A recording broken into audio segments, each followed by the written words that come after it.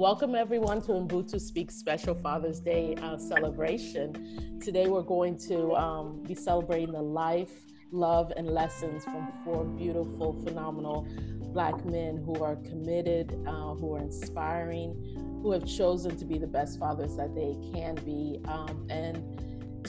and who realize that fatherhood is a gift. And so today, Father's Day Eve, I want to be able to have this conversation with these four men and let the world know that they are mythbusters. And what I mean by mythbusters is that society is telling us each and every day that Black men are not stepping up to the plate when it comes to fatherhood. And I'm always believed that that was not the case. I know some strong, beautiful fathers, such as the four that I'm going to be speaking to today, who are proving that you can't believe everything you hear on media and all those statistics that are out there, and that, you know, it's common. Wonderful Black fathers are common in our communities. And so today I'm just going to highlight four of the so many that are out there. So having said that, I'm going to introduce to you Joe Andre Cross. So when I say your name, say hello. Hi. Hi, okay. And then I have Jamal Tyree. Okay. Hello. And Good morning. Mike Funk, as well as Byron Williams. Hey now. Yes. So I usually, the whole platform with Ubuntu Speaks is to allow people to voice who they are without someone else introducing telling the world who they are. And so having said that, I'm going to give each one of you the opportunity to introduce yourself, but see if you can do it in one word. So if there was one word to describe who you are and what you want others to know of you, what would that word be? What's your power word? What's the word that defines who you are as a man and a father and a citizen of the world? So who wants to start? I can go first. Okay.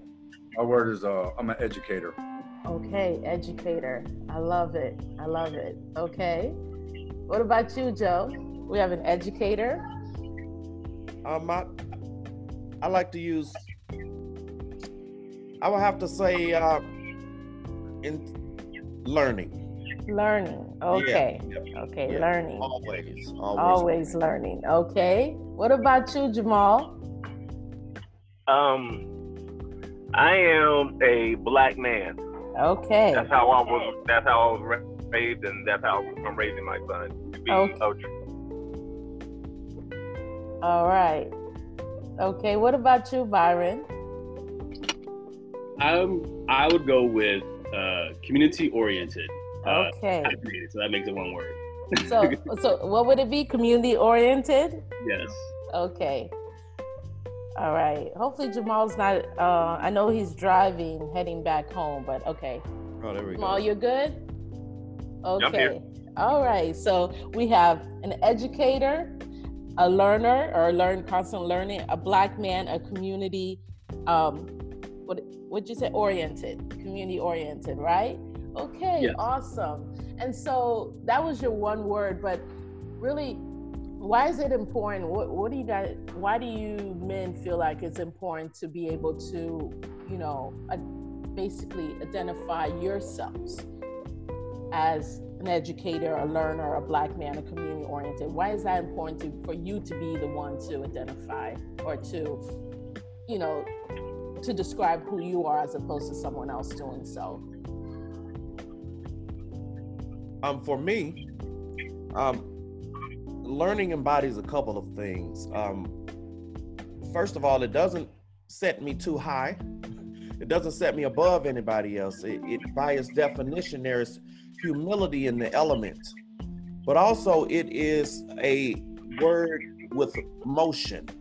There's constant motion in learning, meaning that there's constant growth. You're not in the same place. I view myself as a man whose cup is always empty. That way, it can always be filled with something new, and I use my own processes to filter out, separate as the old folk used to say, separate the meat from the bone. Okay. And I I just add that to myself, and I'm constantly adding to myself. And I teach my son always never be in a position to where your cup is full and you have nothing else further to learn. Okay, I love that. I love that. Anyone else? What about you, Mike? You know, being... Yeah, I mean, Joe, I really appreciate, what you're sharing, and I have similar sentiments. I mean, my professional identity is that of an educator. First of all, one of my least favorite questions are when people ask me, what do I do? I think the better question is, what don't we do, right? Right. I'll do so much. And typically my answer to that is, I'm a lifelong teacher and a lifelong student, right? So, we're all works in progress. I don't think I've arrived at anything to become an expert. So as you said, just kind of proactively always learning. And then in terms of defining myself as an educator, I just see it as, it's like putting a responsibility on myself, right? And it's bigger than just my own family, but always being in a position to share and learn kind of the mutually beneficial relationships with other human beings. And so, and particularly around parenthood, I think Joe used the word humbling. Just when we think we figured it out and we're on the right path, we learn very quickly we're very far off, and we got to think of a new way or reimagine a new way of doing things. Okay. And so as an educator, again, just kind of wearing that double hat of teacher, student throughout every interaction I have with my child. That's awesome. What about you, Byron? Being community oriented, why would that be the word that identifies who you are?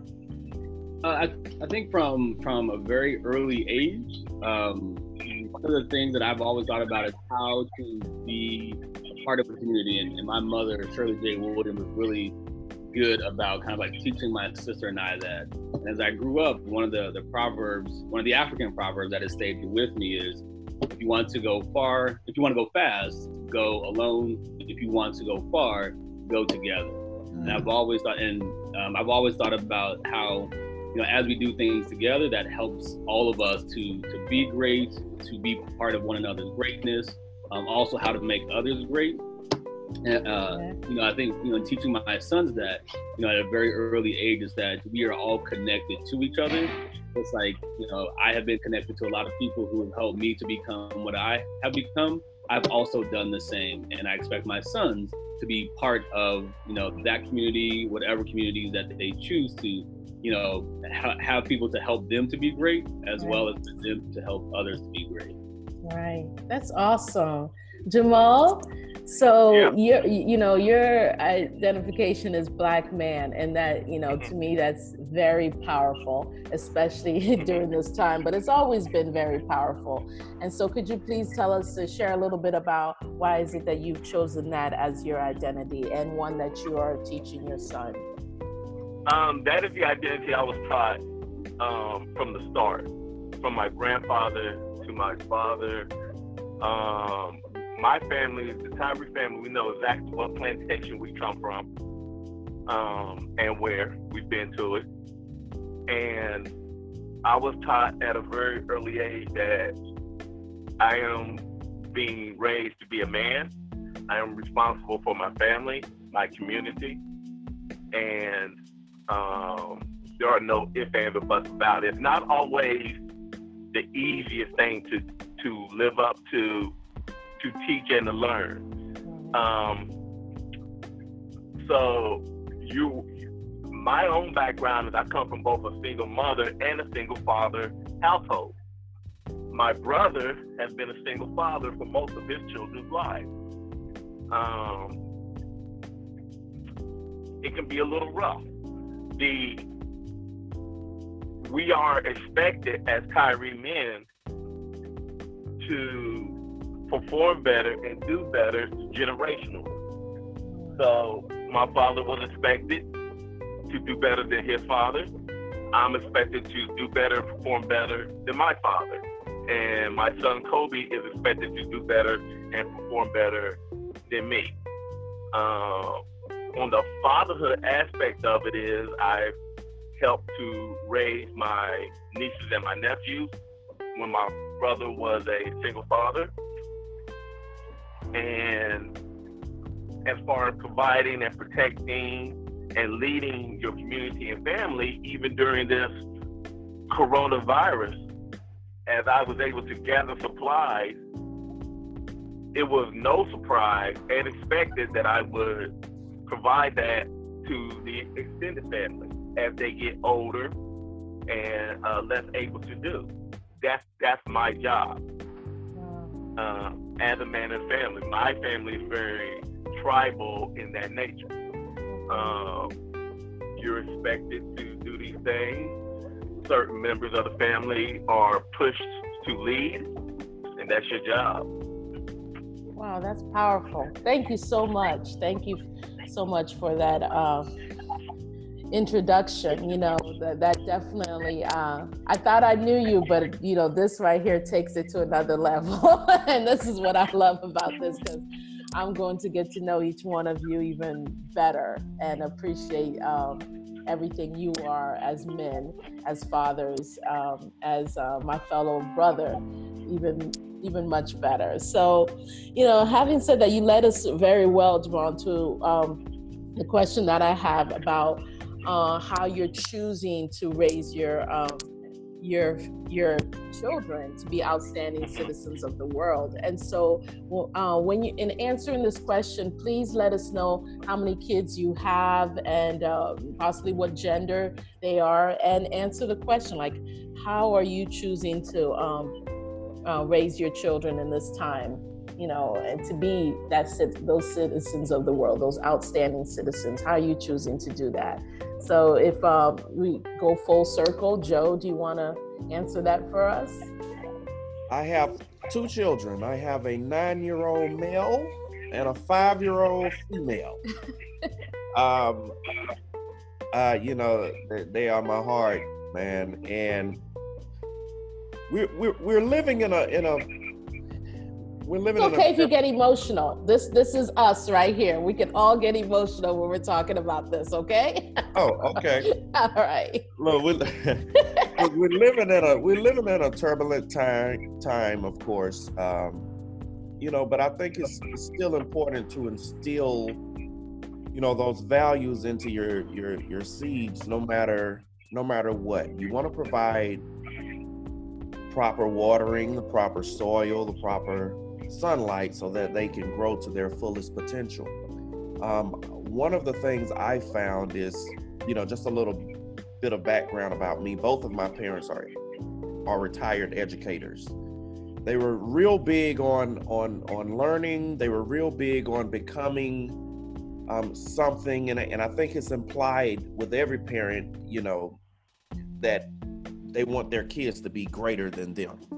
So, you know, just with that blueprint, you know, I'm realizing today that these times aren't like those times.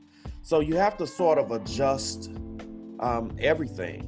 You know, it's like, you know, as new information steadily comes, you know, you have to, you know, you have to appropriate it accordingly. So with my son and my daughter, I teach them certain things, and certain things I don't necessarily teach them that my parents taught me, right? So, you know, when raising children, there is no blueprint, there's no schematic. It's always trial and error, and it's always a learning and growing process. So, yeah, that's where I am. Okay. Yeah. What about you, Mike? Yeah, I think for me, you know, it's like I think of it in terms of curriculum, right? And so, like, what is the curriculum that I'm laying out for my son? And, you know, I want him to have the world, the good experiences I've had in life, and of course, and even more so, chance. So I guess I was just putting a couple buckets. One is the ability to travel and see the world, literally, like traveling to induce transformation. So, like, by the time my son was 3, he traveled to more parts of the world than it took me about 30 years to do. You know, including, you know, the ability to go to Africa, Ireland, various parts of the United States. And so just to be able to see a world outside of the small world we have in our community, right? And exposing exposing him to, like, tangibly exposing him to different cultures and environments, Experiences, yeah. Experiences. And it's also, you know, like the people I surround myself with. So unlike Jamal, you know, I was adopted, so particularly transracially adopted. So I'm a big believer in chosen family and creating my own legacy as I move forward. And so who are my sons? My son is 6 years old. His name is Ronan. Who are his aunts? Who are his aunties, right? And it's, even though I'm anchored and centered in Black, brown politics, my community is one of that's really centered around social justice, right? And so, you know, he has his emo, his Korean auntie, right? He has his Cape Verdean uncles and cousins, right? He has his Puerto Rican godfather, for instance. He has his white uncle through my family. So he's exposed culturally to different people as well, right? And so I want him to have agency and be empowered and not feel like he's limited in a lot of ways that I was, because of lack of narratives about Black men and kind of the monolith of one way of being Black and what that looks like. And simultaneously, it's really important that he remains kind and humble, right? And I think it's a very fine balance, right? To be empowered and have agency and still maintain that humility. So that's kind of like, I think that's the challenge, right? And even talking about today and what's happening, I mean, today, but it was yesterday, it's been 400 years of what's happening with Black men. You know, I want him to learn about the resiliency and the liberation, right? And he needs to understand the reality of discrimination, racial injustice, but how can I continue to teach it, demonstrate, exemplify it in a way that he doesn't internalize it to be an impediment for him, right? Or becomes victimized by it. Right. I think it's a very careful balancing act that, you know, this is, I think about pretty much daily. Wow, thank you so much for that. Yeah, it's creating a community for your children is definitely one of those responsibilities, definitely. So thank you. Byron, what about you? How would you answer that question? And tell us about your kids. So who are your children, and how are you choosing to raise them to be outstanding citizens of the world? Yeah, so my wife and I, we have 2 sons, and I think a big part of how we're choosing to raise our kids are definitely being inquisitive, but also teaching them how to find the answer. I think for me being, when I was very young, I asked a lot of questions, and I know my mom would tell me that she doesn't know how she got along, like with being a single mother with with me and my sister, because I asked so many questions, and I'm the older. And so it's like, now it's funny because I'm now at that point where I'm like, oh, so this is what my mom was talking about. Right. It's karma. Yes. Yeah, but I think a great part of that is, you know, there were people who reminded my mom when I would ask so many questions, whether it be out in public or whether it be like folks that she was close with, is keep encouraging him to do that, because not only does that help him to want to learn more and to have that thirst for knowledge, but it also helps him to know that he should always be asking questions. And you know, my wife and I were trying to also do that with our sons, even though there are many times where it's like, oh man, just stop. But then it's also remembering that I went through this, my mom went through this with me, and you know, we want our boys to always ask, to always be inquisitive, and even when it may seem that, you know, whether my wife and I getting frustrated or people getting frustrated at them, to have the courage and the confidence to get the answers that they need as best as they can. And I think that really helps our sons to learn more about themselves, about their environment, about the people that they're interacting with. So that way, you know, they're making up their minds on what they're learning, on how to interact with people, on how they're finding themselves in this world.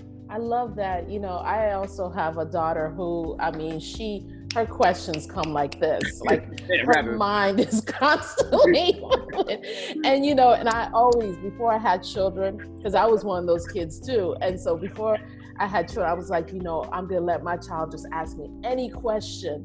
And if I don't have a response, I'll never say, because I said so, or, you know, but now I'm finding myself going, because I said so. That's why.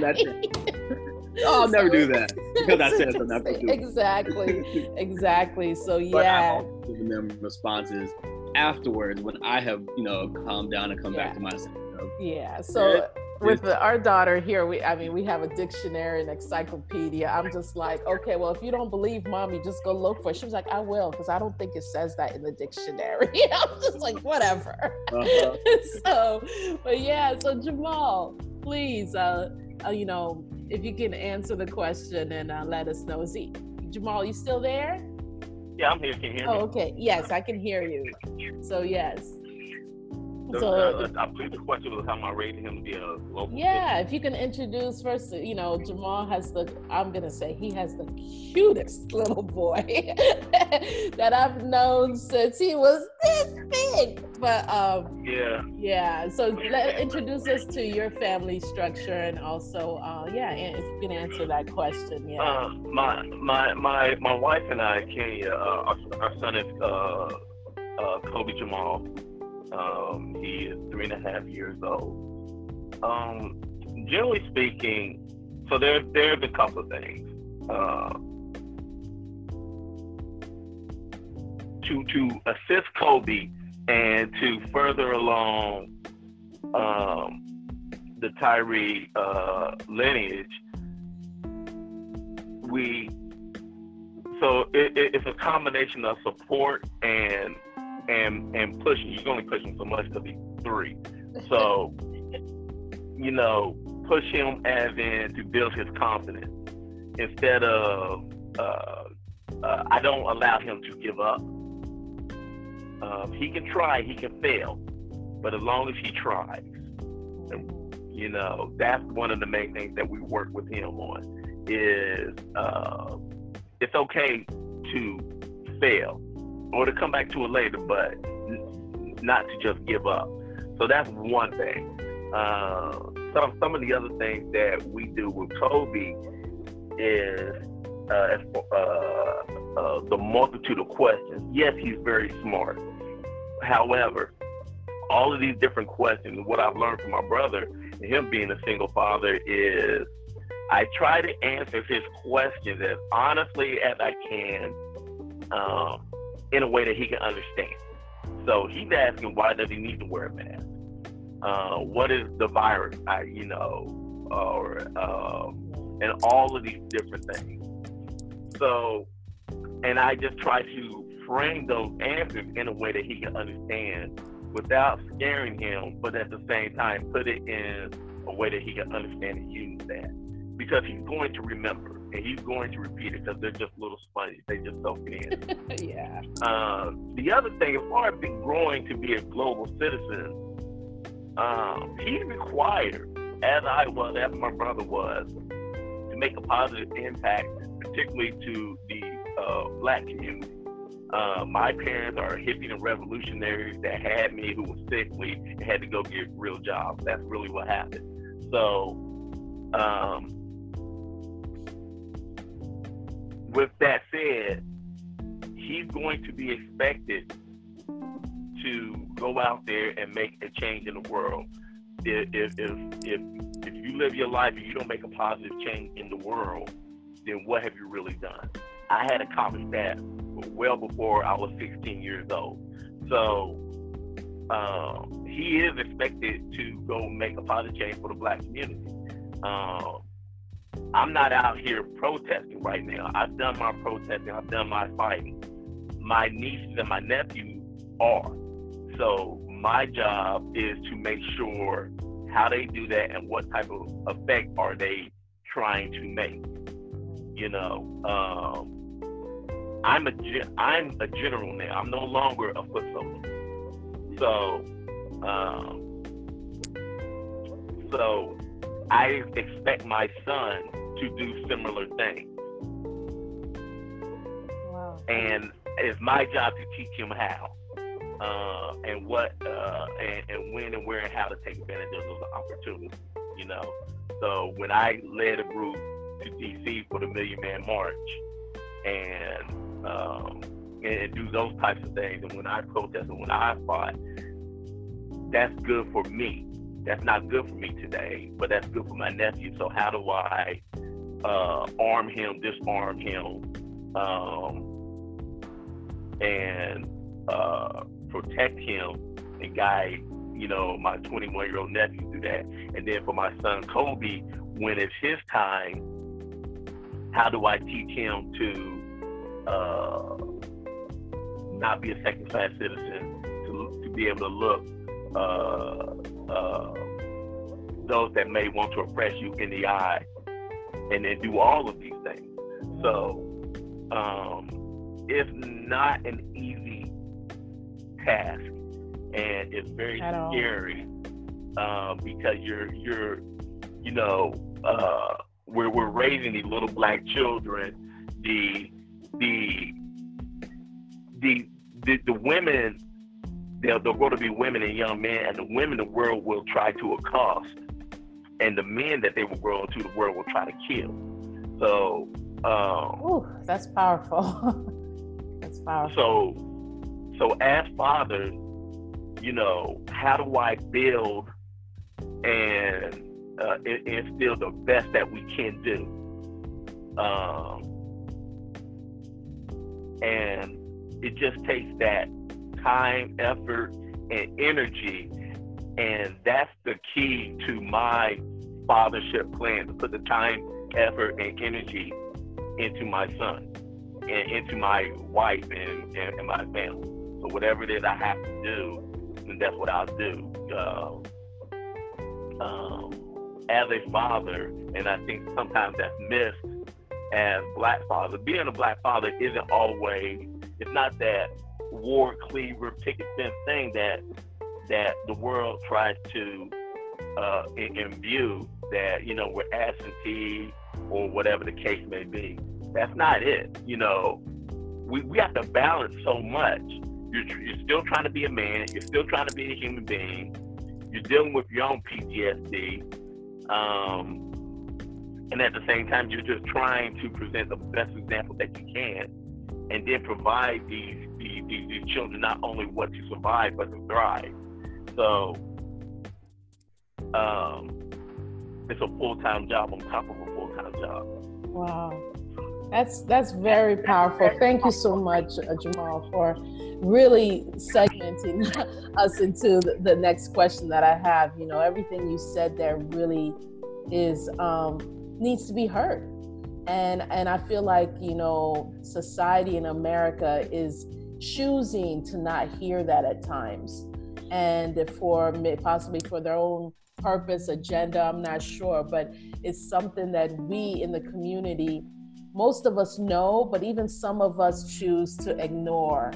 And you know, I have these conversations a lot with, you know, friends, and particularly women, and who I feel like are also frustrated and also tired, and also have bought into some of the misconceptions and the myths that exist out there about Black men, about Black fathers, about the role that we play for each other in the Black family. And we have these conversations where a lot of times, you know, they're like more about the deadbeat father than about celebrating the fathers that do exist that are outstanding. And so I really appreciate all of you sharing that aspect. And like I said, yeah, go ahead. But let me speak on this deadbeat father thing real quick. Okay.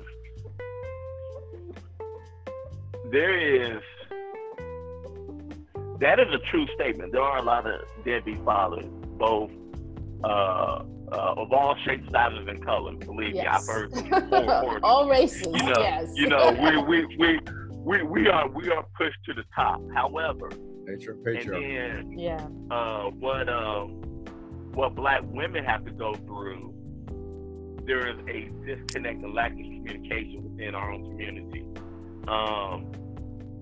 What I would say and what I do personally is I recognize the men around me who are still boys. And when they are around me, it doesn't matter to me what they do for a living or how much money they have in their pockets. None of that matters to me. You know, if they're not a man on my level, I recognize that and have no issue, when those challenges come to let them know that you're not on my level. You're barely qualified to speak to me just as on a man-to-man level.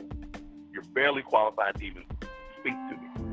And that's because if they don't honor the basics of just manhood, saying what you mean, meaning what you say, taking care of your family, yourself and your community, then what do we have to talk about? No, I can help you. I can show you. I can put you around people and demonstrate to you how simple these things can be. But we all have to hold those accountable, and then on the other end, help them come up. You know, I don't want to hear, oh, she's tripping.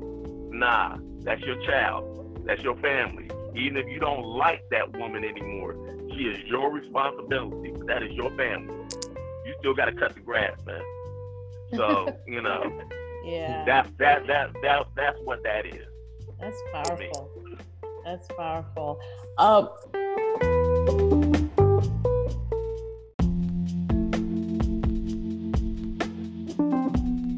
So much for Jamal. Any other of you who want to jump in? You know, this is a conversation about what Jamal just said. You know, because I know, having spoken to another father yesterday, you know, we talked about the responsibility, like, is just immense. You know, I have a friend of mine who's from Ivory Coast, and but he moved here to the United States for work, and then decided it was time for him to move back.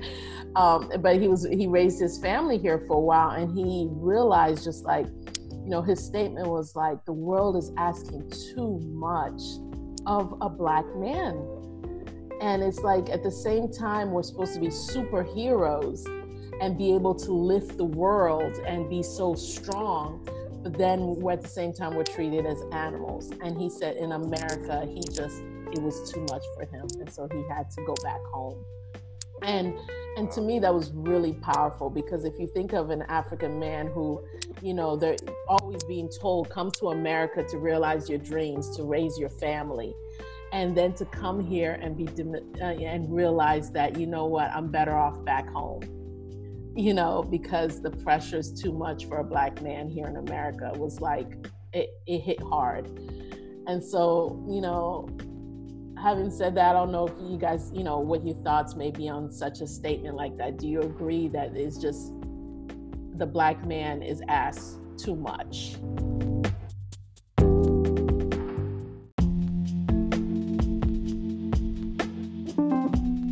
Okay, yeah. The question that you asked is it too much for Black men? I think you said the responsibility. I would just say, if it's too much for Black men, I can only imagine what that means for Black women. Because I think, you know, thinking of in Black communities often, unfortunately, because of the complex, addiction, all these other various measures that unfortunately Black men fall victim to, women are known as matriarchy, right, in our communities. And so if it's too much for Black men, then what does that mean for our sisters? So it will never be too much for Black men. And you know, for me, again, someone being transracially adopted, my white father was a deadbeat dad. And so for me, though, the lessons I learned in being a father was everything he didn't provide for me. What was absent in my life is exactly the voids that I'm trying to fill in my own son's life. So a part of it is like my own motivation for being an amazing father is based on the lack of fatherhood that I had growing up. And I think it was you, Hermence, that initially said shattering the myths.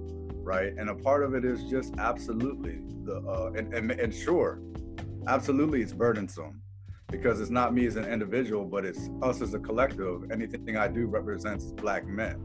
So sure, certainly a burden, but one that I'm proud to bear, and what that means for my son and who I want him to be and who I think he needs to be.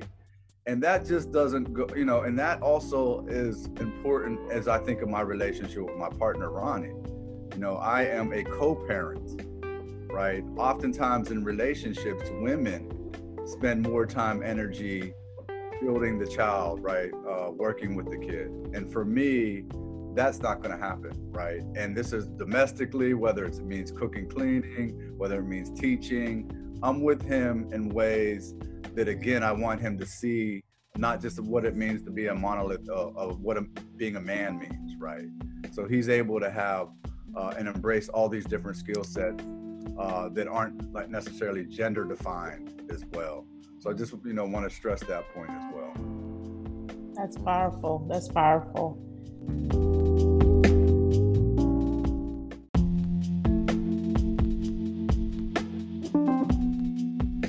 I think this is Byron. I think and my wife and I, we talk about this a lot, is that when you come from a homogenous society, that everybody, for the most part, is under the same mindset, no matter which community that you may be from. So if you're talking about, I lived in an African nation called Lesotho, where 99.6 of the nation was people were Black Africans from Lesotho, or they were from the Xhosa tribe. So for the most part, they had the same understanding. And then that other 0.3% were people who were white South Africans, or who were white Africans of Lesotho, or they were Chinese.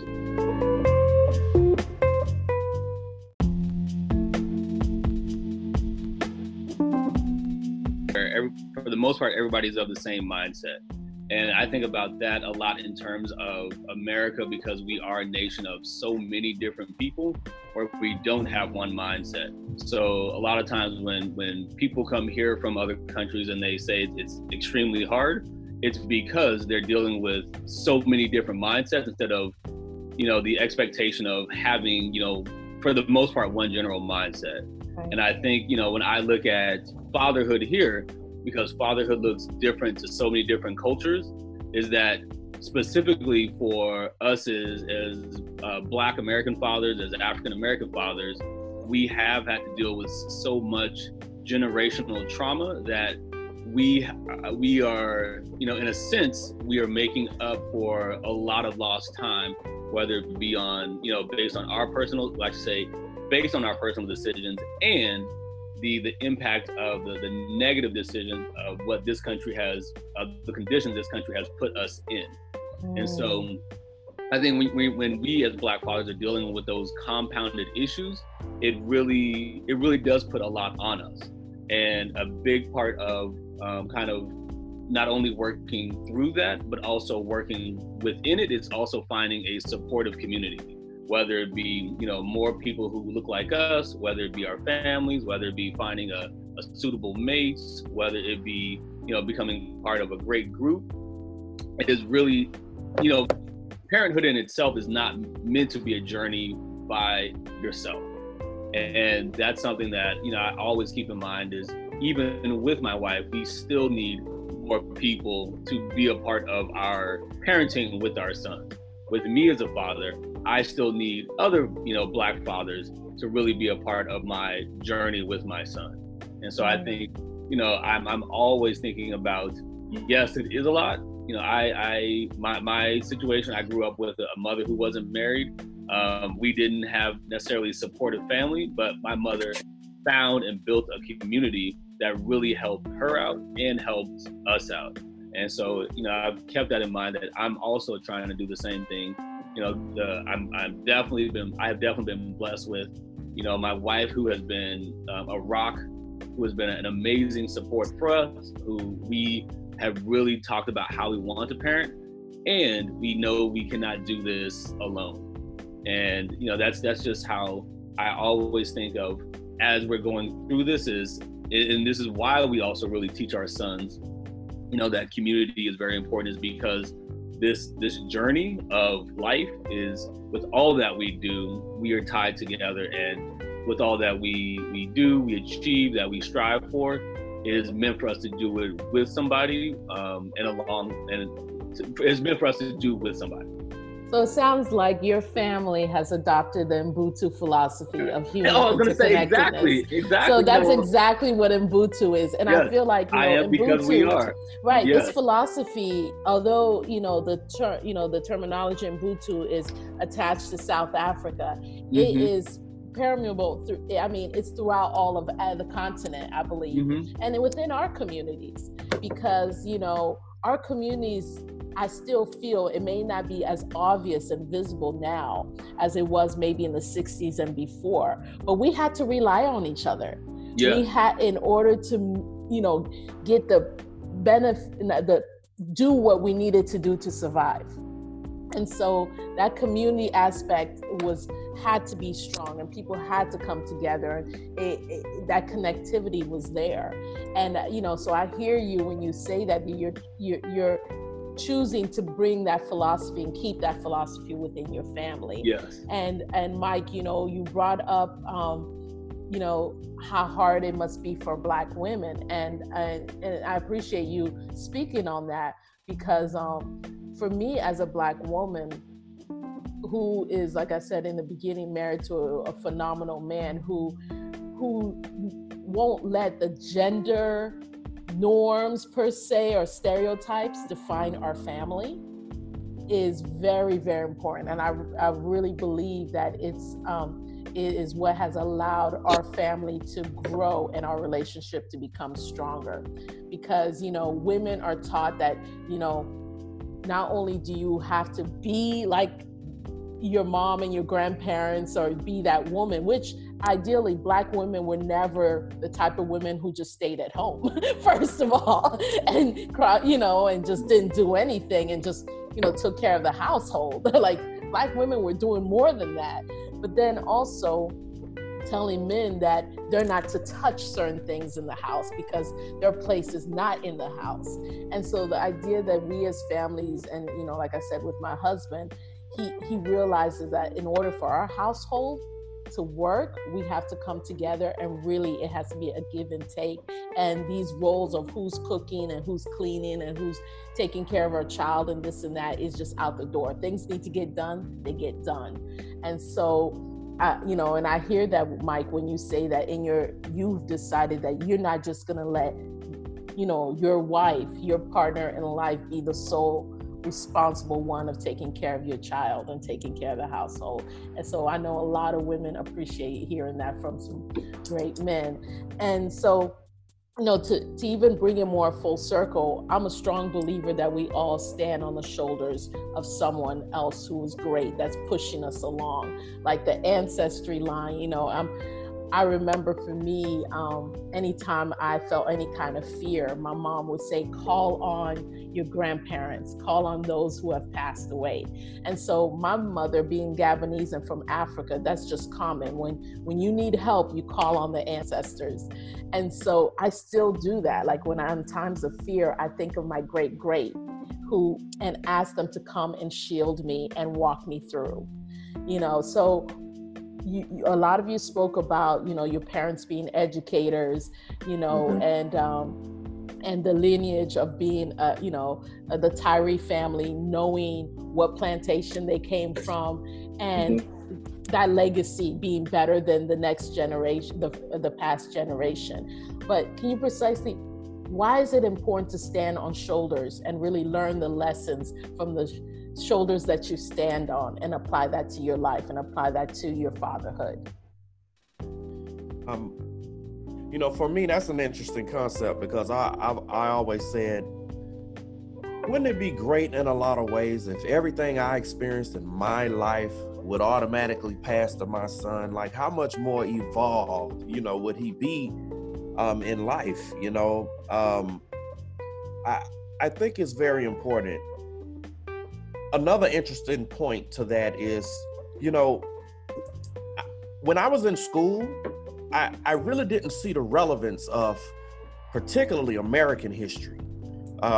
It just didn't relate to me. I didn't feel at the time. So now as an adult, I find myself really keying in on key points in Black history, my history, you know, in order to see, because you're sort of just thrown into this world, right?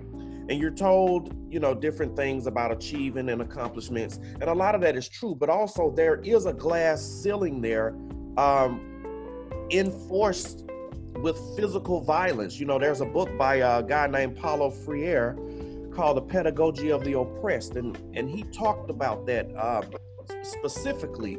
It's more than just an idealism, the restraints that we have, particularly as African-American men. They are literally met with assault rifles in a lot of places. So we have to, I find myself, in order to understand, because you go through this world and you feeling like you could be anything you want to be, and then you're met with a brick wall, in a literal brick wall, and you try to figure out why. You know, so I find myself looking up history, and I'm able through that to reverse engineer the socioeconomic conditioning of Black men.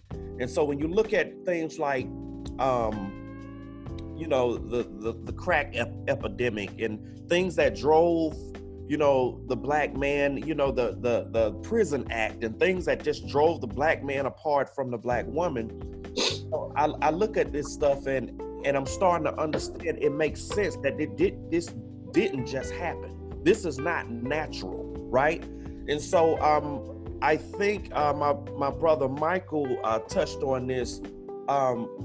It's good. Also, I think Jamal touched on this as well. It's good that the culture of Black men in America is shifting again, where it's no longer cool to be away from your family.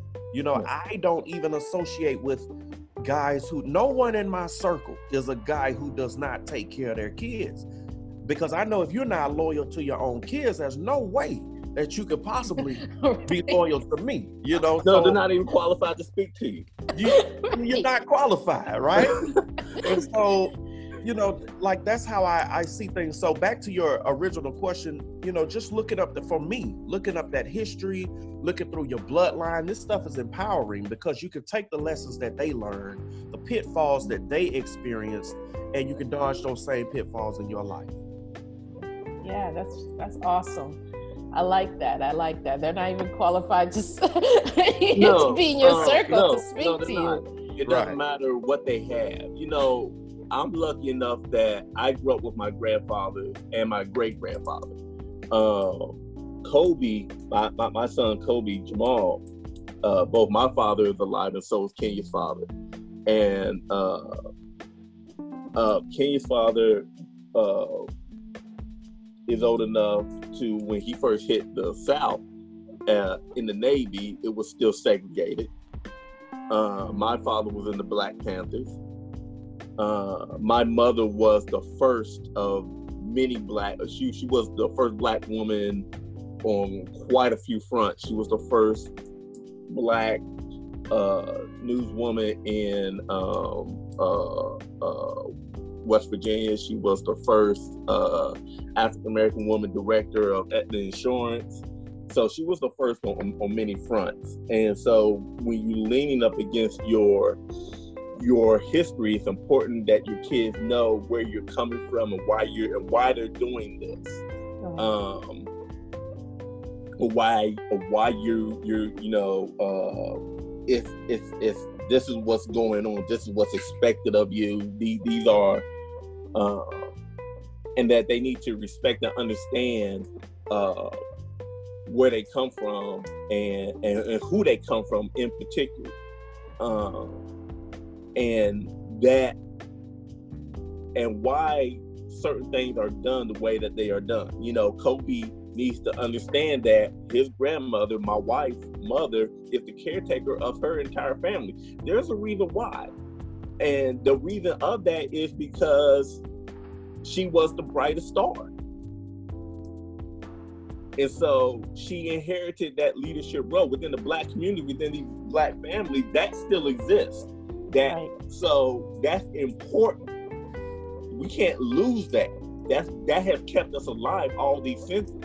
Somebody's gonna rise to the top, and somebody's gonna carry that burden. I carried that burden for my family. Somebody else is going to carry that burden. The next one up in my family is my niece. She's been told, you're up next. You're up next. So as she continues to achieve and become a rocket scientist, great. You have younger brothers and cousins that are coming along. It's your job to make sure that they Pull 'em achieve. up. Yeah. You got to pull them up. Kicking and screaming is necessary, but that's your job, you know. Yeah. And that role has changed, and whoever chooses to lead or step up, it can be man, woman, or whatever the case may be. That's just what it is, and you have to kind of put some of those things aside and go from there. If we're all out here trying to survive the best way that we know how, and it's so important to not repeat the past mistakes, and vice versa, build upon the victories that your family has had, and that we've gained, that knowledge that we've gained. Right.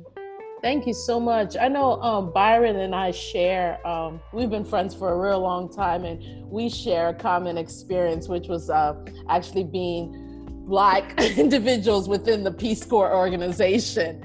And, you know, and Peace Corps is, I mean, a big organization, but there's still, you know, at least the time that we went in as volunteers, we could count how many Black African American volunteers were part of a group, right, Byron? Easily. Yeah, unfortunately. So, and we both had the opportunity to actually serve in Africa. And, you know, what Jamal was saying there, like in the communities, in the villages, and I had the opportunity to see rites of passages for both women and for both girls and boys. I had the opportunity to talk to the elders and to be taught by the elders. And you know, I was welcomed into this community, this village, where my mission was to be able to help them when it came to education. Their mission was to teach me. At the end of the day, I remember the chief telling me his mission was to teach me that, one, I wasn't alone, and that I am not a person without roots. And to me, that was so powerful, because in essence, he wanted to tell me the realness of Africa, the realness of the African people.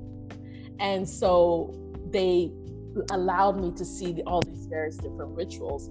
And I continuously saw that theme that Jamal's talking about. Like, as hard as it may seem, you've got to, you have to rise to the top, and then pull other people up, and then, you know, and move on, and it continues that way. Byron, you want to share a little bit about maybe some of the things that you saw when it comes to this, what we're talking about in Africa, or during your experience? Yeah, I think one of the things so this was in back in early 2000s.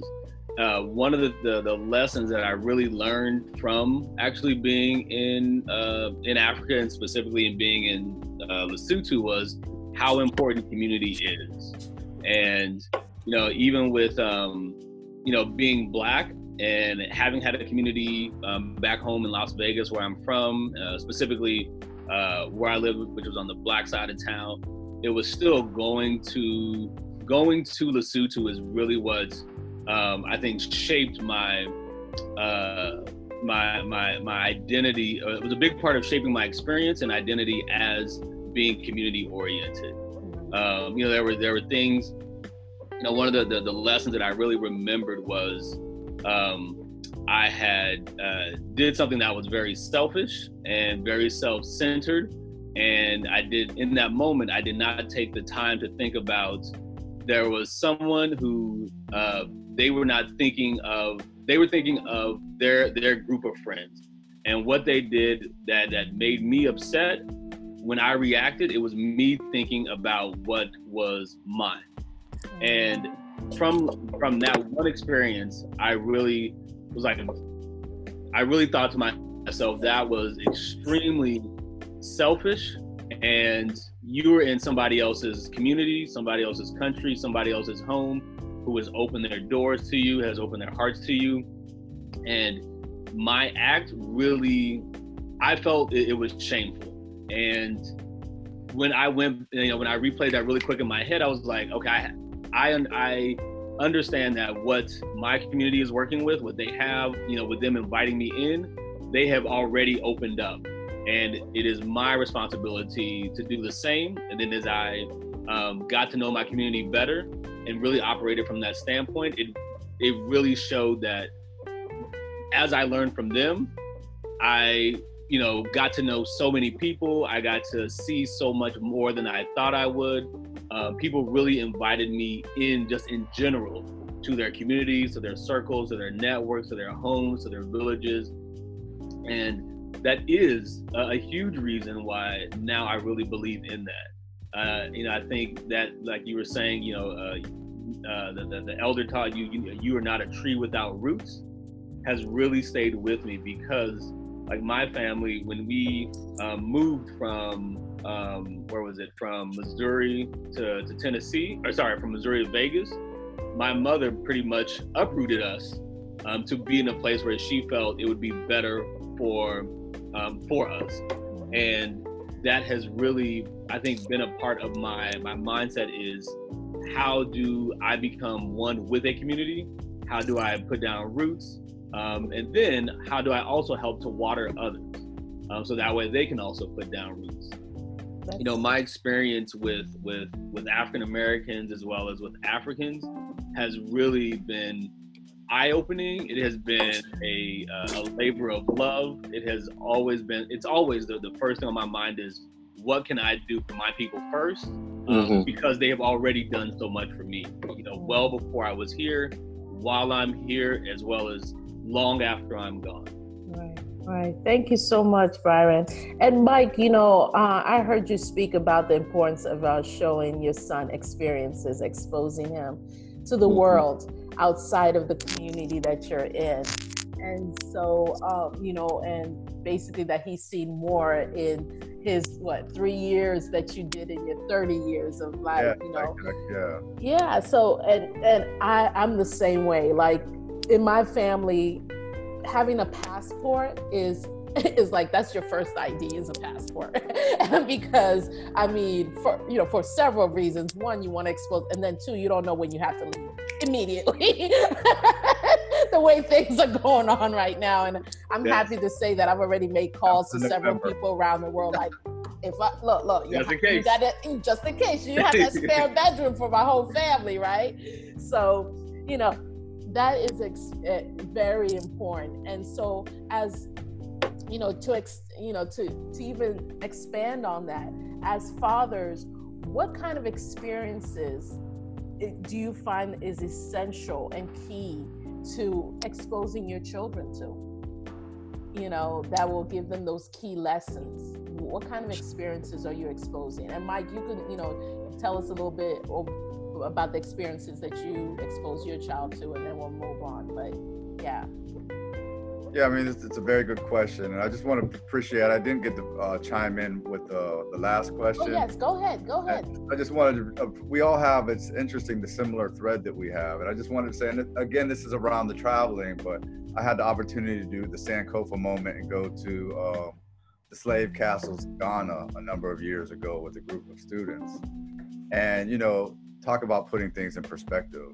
When you get to that door, that point of no return, that very small passage, right, into the Atlantic Ocean. And at that moment, just like the miracle of us being on Facebook and having this conversation through Zoom right now, and that we have not only survived, but thrived from that moment and to all the amazing things that we have done now. So, I think it's really important for my son to understand, like, it's so much bigger than us, right?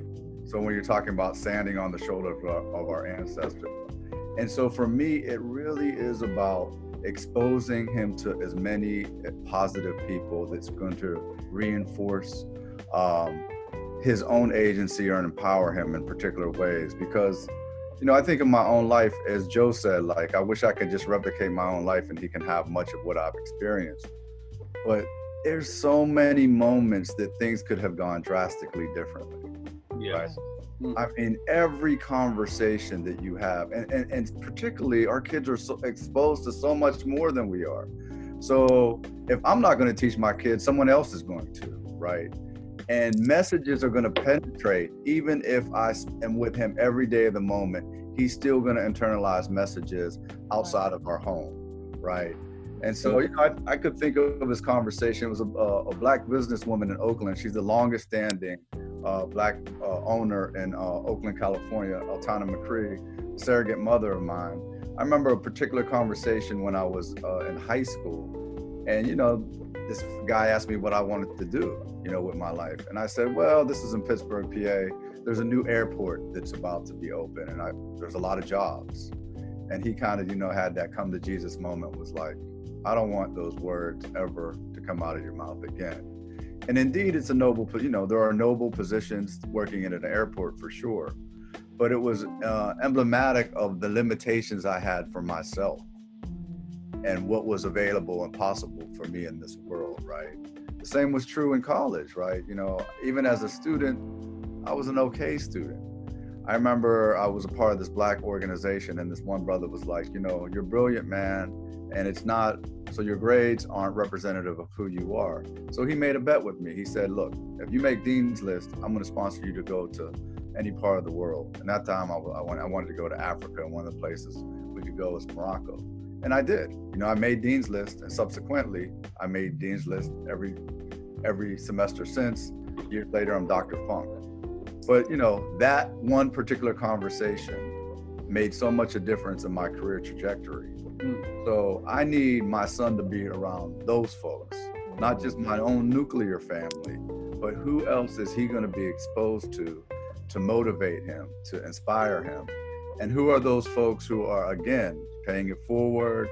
And it's not just about us and us winning, but how can we create win-win situations for everybody that's in our community and not in our community, beyond our community. Exactly. Because so many of people who are not part of our community benefit directly to the policy, the struggle that, you know, and like when I think about these protests, you know, the Black Lives Matter protests and the policies that are going to be changed, that's not just going to affect African Americans, that's going to affect every other, you that's know, right. Yes, you know, moving forward. So definitely. Yeah, that's powerful. That's powerful. So, you know, just to quickly, because I didn't want this session to be, you know, this celebration of fatherhood to be focused on what's happening with the protests and you know, just COVID and all of that, because I feel like we know that information. But if there's one thing that you can think how what's happening now has impacted you, if you could think of one way this has impacted you in brief, maybe a sentence, like how has all of this impacted the way you choose to move forward from this point on? If that makes any sense. Yeah. Well, for me, let me just say this quickly. Be careful what you ask for, because you may get it. I received what I asked for. Due to this coronavirus, I lost my good corporate job. Now, I'm prepared, but what I'm not prepared so much for is that now with my son, he will now come with me on this journey to fulfill the rest of my own destiny, which will provide for him. So he's along for the ride now. His name means unconquerable. So now I will show him how to be unconquerable. He's along for the ride as I not only explore, but create opportunities and businesses for myself. So you know, be careful what you ask for, because you may receive it, and then what do you do with that as a father? Well, son, you're along for the ride. Let's go. You know, we have to go. You know, we have a meeting, or as you said, Daddy has to go to his office. You know, because I have meetings or whatever. Now I'm working for myself. So that's just part of it. You know, so that's the biggest change. And what do you do with it? You know. That's so true. That's so you true. get up and you move on. Right. And he's just along for the ride, and it's a great opportunity for him to learn now how to thrive and how to do for yourself and your family and others. You know, that has not changed. Right. Okay. Thank you. Anybody else? Yeah. So Joe. I could quickly say something. Okay. As Stickman from Dead Prez says, healthy is the new gangster. Okay. Yeah. Like physical, spiritual, and body, right? Physical, right? Spiritual, mental, and spiritual. And so, like, staying in shape, being in shape, building the immune system up. I think it's a big piece of this pandemic for me is like the importance of staying healthy, being healthy, eating healthy, living healthy, self-care, and wellness. Wow, that's powerful. Very important. Yeah. Joe, what about you? For me, everything that's going on in society right now is interesting. It's sort of a prelude to well, I'm just going to say this. What I'm noticing is that you have the whole world turning inward. You know, it's a lot of different things in life, dogmas or what have you, that teach you to look outside of yourself for, you know, your strength and your answers to your problems. But, you know, now that all of the distractions are taken away, I find that, you know, you have a whole society of people generally forced really to turn inward and find a lot of solutions, correct a lot of incorrect perceptions of things, and learn and grow. And like Mike said, you know, part of that is self-care, you know, self-wellness. So, you know, that's what it's like for me. Okay, thank you. And what about you, Byron? I think right now has really helped me to learn and figure out different ways to give my wife to give my wife more time to herself. I think, you know, it's really important for me, you know, of course, obviously we're parenting together, but I know how much my wife also takes on. And, you know, I think, you know, with us being in this kind of quarantine, with us being in this quarantine state right now, it is knowing that she still needs time to herself. And so what I've been learning to do is finding ways where, you know, either I can have her to relax without, you know, both of our sons hanging all over.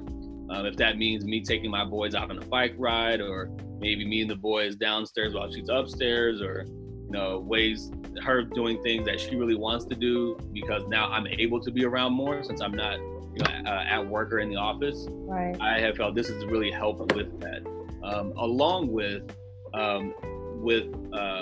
both of us is finding things where we might have been committed to that we did not need to be, and kind of reducing what our involvement or engagement is with certain things that are either not benefiting us or not benefiting our communities. Oh, and yeah, so it's, you know, it's really kind of figuring out ways to take the stress level down while still being involved and engaged, but maybe not to the point where we thought we needed to be because of the toll that it's taken on, you know, our health, on our mental states, as well as, you know, kind of our relationship and our marriage. Yeah, that's awesome. That really is. That's in many ways, the quarantine has been good for many people. Yes. If you can handle the stripping away of everything around of the world of what you think exists, and it's just you. right. Like, oh, Jamal, tell it, yes. You know, Right. you know, You learn a lot about yourself, don't you, during you know. quarantine? And your partner. Needless to say, I'm back to meditating. Yeah. Oh yeah, it's been, it's get that my double-edged crazy in sword order. right there, And then for us, it's like everything that daycare provider told us about our child is like, oh my gosh, it's true. Yeah, you appreciate that daycare provider don't know what she's doing and talking about my baby. Yeah, I love I miss her so much. And I saw there was this quote about the hardest thing about disciplining your child is disciplining the you out of them. So you're like, oh my gosh. They learn all the time, even when you don't think they are. Oh my goodness. Yeah. Oh, for sure. So guys,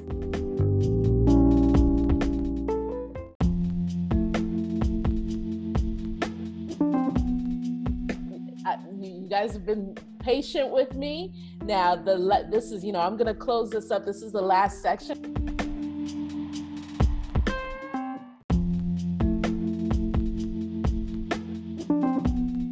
It's going to be what I call our speed questions. And you can even give one-word answers or one sentence, but it has to be right off the cuff. That's not your forte, but it's okay. I'll do my best. Okay, no problem. Okay, so I'm gonna start because we're at 1 minute here. I'm gonna start with you, Mike. So you have to answer in one word or one sentence. Okay, so the Black family is one word. The Black family is thriving. Okay, we as a community are going forward. Okay. A father's love is never ending. Okay. Children are the present. Not only are the future, they're the present. They're the present. Okay. Black fathers are persistently overcoming. Okay. And the last one is and this can be a sentence. So if you had to say, my fellow Black brothers out there, one piece of advice I would give to you is? Oh, that was a hard one. And I got less than a minute. keep being you. Okay. Right? Keep being you. Keep doing what you're doing. Don't give up and continue to connect with each other. Never, as we've all said, we're not, we're here by ourselves, but we should never be alone. Right. Awesome. Okay.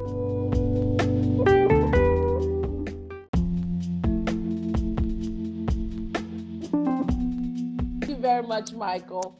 Thank you, Mike, for doing that. Okay, so who's next? Who wants to go next? Answering the same question. Okay, Byron.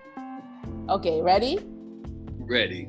All right. The Black family is strong. Okay, as a community, we are going forward. Okay, I like that. A father's love is a foundation. Black fathers are present. Okay. Children are always important, today, yesterday, as well as tomorrow. Oh, I love that. Okay, and then if you had to say, my fellow Black fathers out there, one piece of advice I would give is the most you can spend on any child is time. Oh, I love it. I don't know where the quote came from, but it stayed with me from a Talib Kweli lyric from I think his first studio album, Quality. Oh, nice. I think that was the album, but yes, it really stayed with me well before I had kids. Okay, awesome. All right. Okay, Joe, you next? Sure. Okay, ready? Yes. The Black family is resilient. Okay. As a community, we are going onward and upward. Oh, love it. A father's love is essential. Okay. A Black father is I have to say overcoming. That was the best. My man, y'all, that was good. Okay. And children are precious. Okay, I love it. And if you had to give advice to your fellow Black fathers out there, what piece of advice would you give them? there is nothing higher than truth. Always find the correct perception of things before embodying any type of emotional investment into it. Find the right way to perceive a thing. Okay. That's I love it. I love it. And Jamal, it's your turn. Oh, okay, wow. Ready? Yes. The Black family is alive. Alive. I love it. I love it. And as a community, we are going. Jeez, as a community, we are going through a change, a positive change. But we're going through a change. It's a leadership change right now. Okay. A father's love is necessary and mandatory. Okay. A Black father is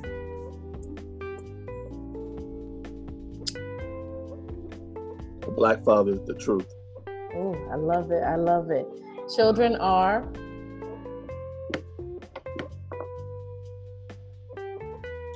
the most wonderful thing and the greatest opportunity you have. Okay, I love it. And if you had to give advice to your fellow Black fathers out there, what would be that one piece of advice you would give them? Well, first thing, let me change that. Your children are your treasure and real riches. Okay. And my one thing is to always get back up. Okay. Always get back up. Okay. And thank you so much. And who wants to jump in? And because I'd have my sisters would get on my case if I did not, ask you guys anything to do with like the Black woman, like, the women that you have in your lives, like, what does that mean to the way you decide to be a father? So like, what would you want? This is your opportunity to tell a Black woman how you feel about who they are and how they're helping you, or who they are when it comes to the way, or just women in general. It doesn't even have to be a Black woman, just women in general. All right, let's go. No, please, you go ahead. I might say something wrong. I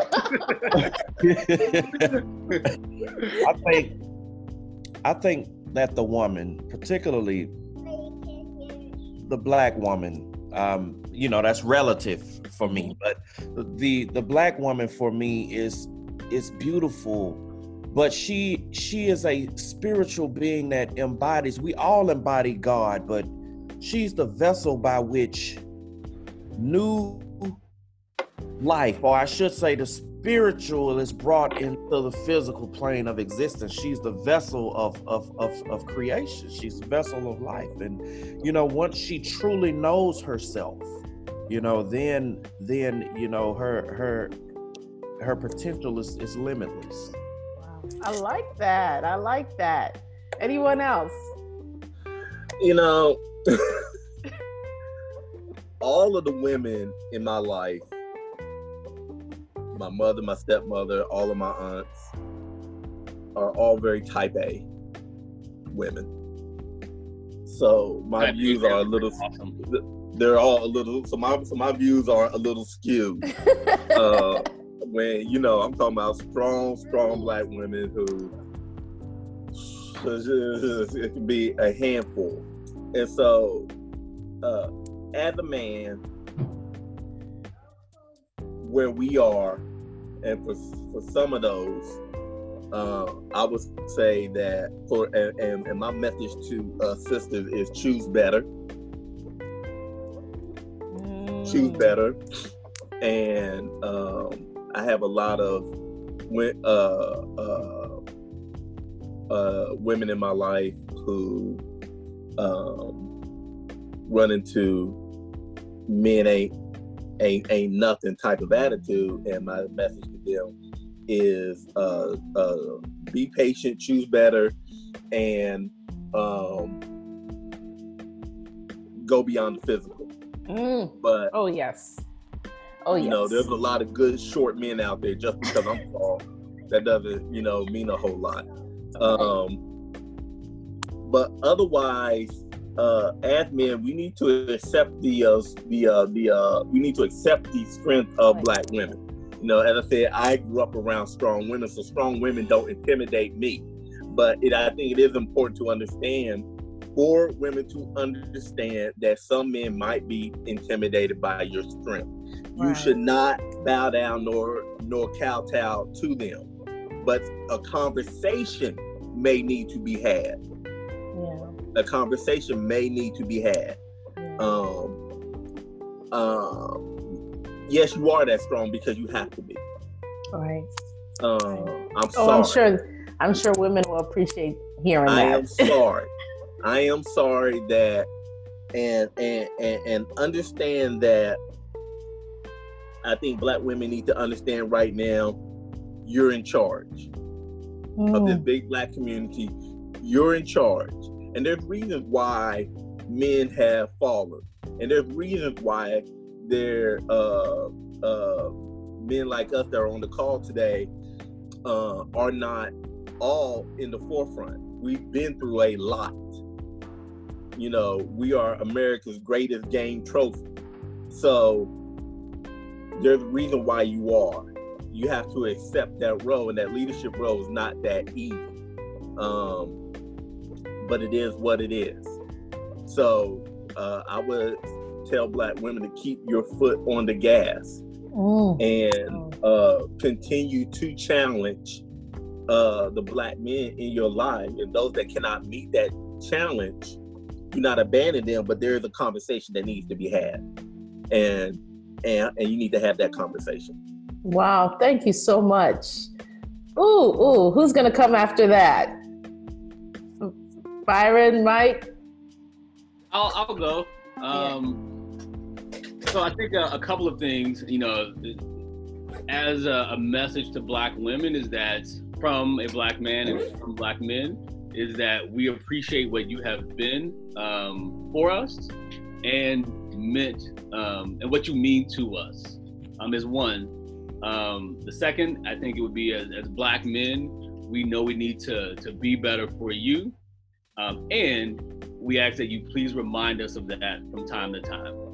I think sometimes we get high on ourselves and we forget that this is not something that we did by ourselves. Like, we did not get here, you know, to this point by ourselves, but it's because of Black women why we have been able to survive, to maintain, to thrive all these years.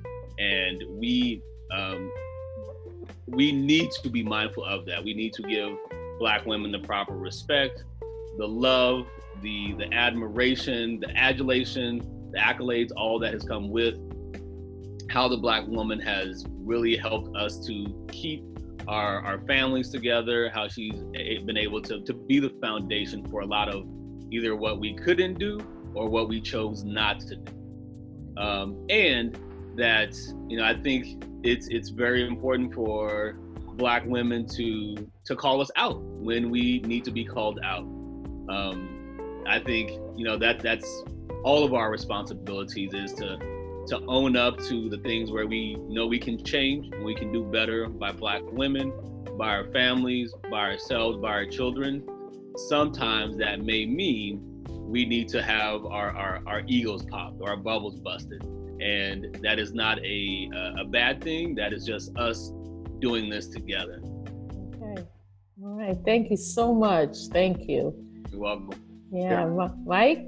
Yeah, and just echoing some of Byron's sentiments. I mean, I remember growing up, they would use the cliche, like, behind every good man is a woman. And then we thought we were clever and more aware, but we say, beside every good man, right, is a great woman. But the reality is, just like Byron articulated, it's, you know, I am who I am because of women. It's because. And Ubuntu. Yes. Right, because of who women are. So, you know, women are the standard bearers. And we understand how the collective trauma of white supremacy, but compound white supremacy with patriarchy. And then you have the situation for our women of color, Black women in society, right? And still yet to be able to lead the community and be at the forefront in the community. Notwithstanding that, forever grateful to my woman tours and all the women in my life, right? And so I feel grateful, I feel humbled, and we need to continue to hold our Black women, hold women of color, hold women in general during this time. We need to be interdependent. And so I think, in terms of when I say the standard bearers, I think of the quality of women, right? And if I can just possess those qualities, the world is going to be in a good place. Think all of the negativity in this world, the hate, right? The war, the violence. It's not women, that's men. That's men who's creating that, right? Yeah. And so if we continue to lean on our sisters, learn from our sisters, and have them be the guide, I think we're going to be all right. Oh, awesome. My heart can't take it no more. It's about to explode of joy. And for me, on behalf of the women I know, the women that I will meet, the women that I have had numerous conversations about when it comes to Black men and fathers and just partners, I want to thank you and the great circle network of Black men that you have included in your lives, who are in your lives because they are doing right. I want to thank you on behalf of all these women for being you, for being honest, for committing not only to yourself, but to your families, to your communities, to society, to the world, committing that you are going to be the best person and individual that you can be, with obstacles, with challenges and all, that you're going to rise. And because I'm a strong believer that we need each other. At the end of the day, not one woman can live this life and really find it fulfilling without the partnership, without the presence, without the lessons and the education from another. We are very much connected, and it's when we start losing sight of that, when we start pushing each other away, when we stop being willing to teach each other, learn from each other, and come to each other's help and aid, that we grow apart. And strength is in numbers, right? and there's a reason. And more importantly, it's about also a sense of belonging. You want to belong to something greater than yourself. I'm a true believer of that. And then, and I tell my sisters all the time, if you want a great man, check to see if you're a great woman first. Are you doing everything you need to do to be that woman for that great man? Because a great man will come and pass you by because you haven't done your homework, and no one's perfect, but you haven't put things in place to make yourself greater and to grow. All that you're looking for in a man, you also need to be able to rightfully stand up and say you have that within yourself. And what we're all going through is a work in progress. And I'm just happy to know that I have had this opportunity today to speak to 4 men who are committing themselves to that work in progress and to being, a figure in society that we can rely on and count on and hold up as, you say that Black men are like this. No, I can tell you differently. I can tell you that Joe Cross is not that. I can tell you that, Mike Funk is not that, and Byron Williams is not that, and Jamal Tyree is not that. And they are making sure that other people around them are not what you think they are.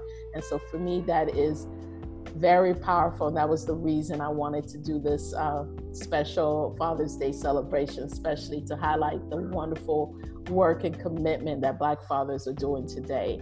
So we're going to end this session by, I think it's rightfully so when your children possibly listen to this.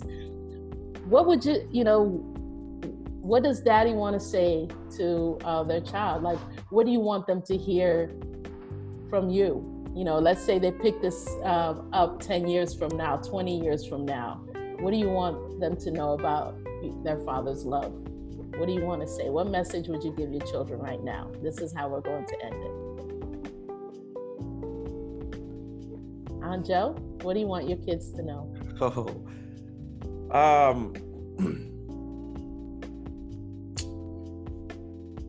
I want them to know that my love is endless. My love for them is endless. My expectations for them are high. And I teach my son that, you know, most people like to characterize things into good and bad, but whatever you do in life, you will be learning. So whatever path you take, there's a lesson. So it's up to you if you want to choose the path of peace and joy or the path of pain and suffering. Either way, you learn and you grow. Okay, thank you. Wonderful lesson. What about you, Mike? I want Ronan to know that I will always love him for who he is and who he is not. As brilliant as he will be or continue to be, the most important thing that he remains kind to people and that he continues to push others up with him. Okay. No matter what the circumstances are. Love it, love it. And I just want him to continue to embrace and completely embody Black joy. Ah, I love it. Black joy, yes. Byron, what about you? You see, a couple of Oh, and there he is. like a quick cameo. Say, hey, big guy. Hi. A couple of things is one is to be as wise as Solomon, Ruth, and Esther from the Bible. I think other things that I would like for my children to know is whatever community you choose to be a part of, just make sure that you are doing right by that community and holding those community members responsible. Wow. Okay. And the third thing I would say is to always love Black women more than you love yourself. Oh, wow. That's powerful. Okay. Jamal, what about you? What are you saying to your son right now? He picks this up years from now. I would say to Kobe, I have given you all of the tools you need for this world. And it is upon you to make something of it. As I always told you, I will not promise you life will be fair. But you were named the unconquerable warrior blessed by God. I love you.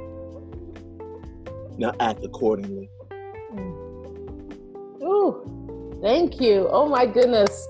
All of that just, I got emotional, so I'm glad you guys held it together. I definitely just got very emotional about that. Let me just say real quick, I come off very militant, and that's only because I give my son all the time in the world to live and be free and happy and joy.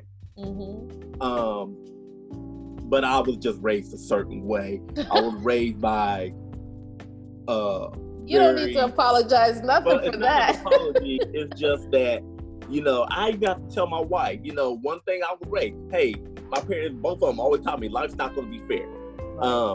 Don't expect. I never promised you that. My mother is much harsher than my father.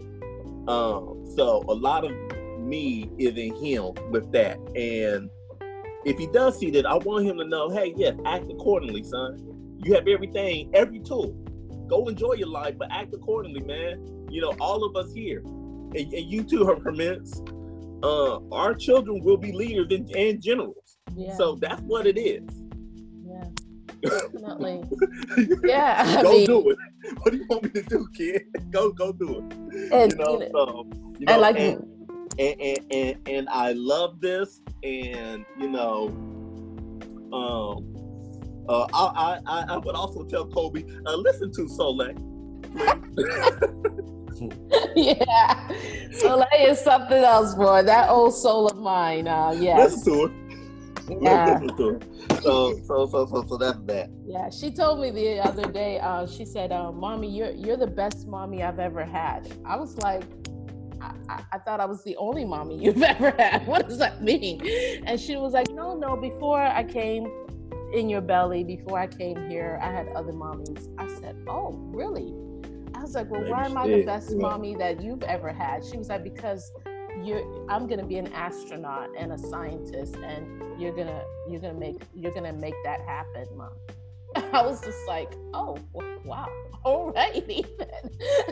So that's so I know now I have my purpose, because she has a mission, and so our children know who they want to be. So I guess it's up to us to make that happen, right? Yes, yeah. I'm gonna make that introduction happen for you. Okay, thank you. So my niece is studying. She's literally a rocket scientist right now. So she just got her first position with McDonnell Douglas, I believe. Wow. I don't know, something like that. So, I will make that introduction happen. These little black girls need that assurance. An assurance that you can be more than just a pretty little girl. Yes. And there's nothing wrong with being smart. It's a great thing. Right. And and you don't need to hide that from anybody. Exactly.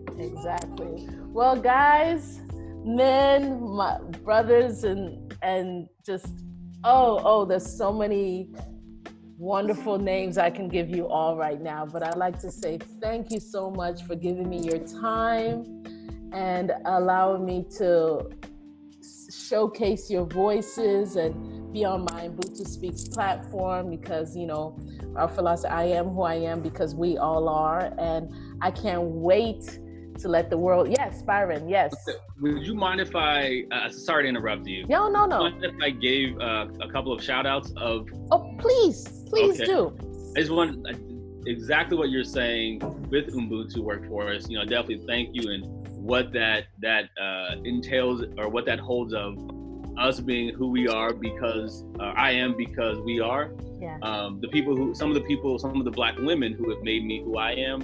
My mother, Shirley J. Williams, my wife, Denise Hall, now Denise Williams, Dion Embry, who's one of my classmates in college, Laura Chambers, who, one of my colleagues, Sipati Mapatswe, one of my best friends from my time in Lesotho, along with Matadiso Malomo, Ritumeti Poka, Tranesha Samuels, who is here in DC, and then a couple of black fathers, Cedric Gay, Lorenzo Nichols, Zeke Richards. I just want to say those have been some of the people who have made me, who have been instrumental, have been foundational, me becoming who I am. I just want to definitely shout out to them. Wow, you have a powerful network. That's community. That's community. So yes, definitely. Anybody else want to give out a shout out to anyone? Because this is going to be shared across the globe. So any shout outs? Just all my black brothers and sisters, man. Let's keep moving onward and upward. We're at a place now where we're no longer satisfied with symbolism. We need tangible, economic progress, and let's not forget to love each other in the process. And I love you, everybody, all you guys, all my brothers, all my fathers. Happy Father's Day. Yes. All my beautiful women. Just continue to learn who you are and have patience and be compassionate. And I love it. Yes. Happy Father's Day to all of you. Any more shout outs? I'll give a quick shout out, and I otherwise I'm going to have, I want to be sure. I'm going to start to be with my child. This is taking a little bit. But just want to shout out my wife, my partner, Ronnie Varghese, Funk. So Ronnie, a South Asian, strong brown woman who is doing an amazing job supporting her Black husband and her Black child, raising her Black child. And then just my Black woman tours, Eltana McCree, Pat Romney, Taboho Moja, my peers and woman tour, Aaliyah Matas. So those are folks who are just significant roles in my life. And also Wendy Anderson. Just thank you for who you are and who you've been in my life. Thank you. And Jamal, now you have to say something. I would like to shout out during this present time, Keisha Lance Bottoms, Val Demings, Susan Rice. What's the sister from Georgia? Stacey Abrams. Stacey Abrams. Yeah. You know, these are our generals right now. They have stepped up to the plate. So as men, we need to swallow our pride, not only uplift, but protect these Black women. And the multitude of things that they are doing and that they are taking the lead on, it's not by accident. Right. So it is our job at this point. They are the generals. Follow their lead and protect them because they are under attack. Okay. And so that is my shout out. Well, thank you.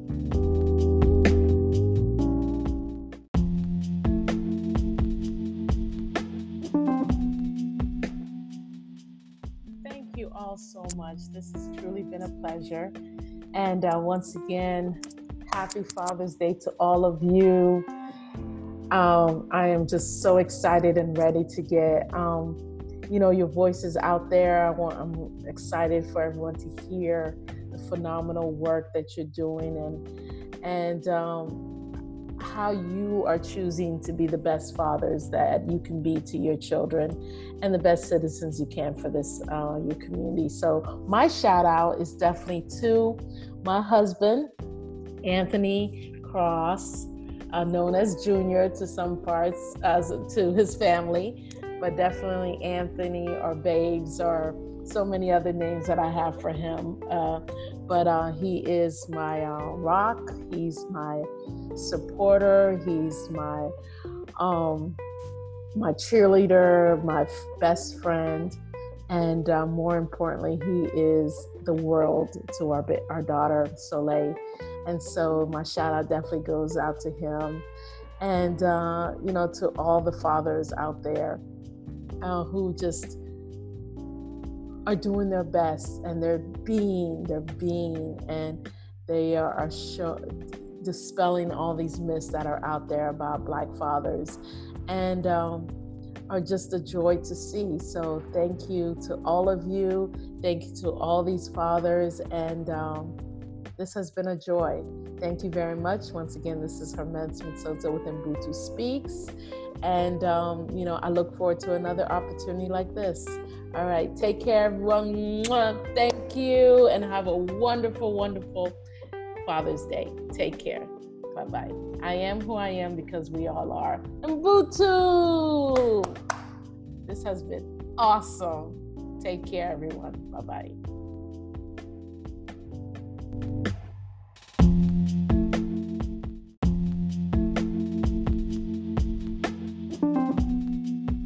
And Vince, thank you for reaching out to us and putting all this. Thank you, Hermes. Yeah, thank you. Oh, no, it's been my pleasure. It's been my pleasure. You guys have definitely inspired me and motivate me. So know that I'm following all your Facebook and all your LinkedIn and all of that stuff. Okay? Good. All right, then. Have a wonderful one. Happy Father's Day again to me. All right, you too. You too, brother. All right, take care. And you know what? I'm going to link all of you together so you guys stay in touch. Okay. Please do. All right, then. All right, take care. Bye-bye. All right, now, y'all. Bye-bye. Hello.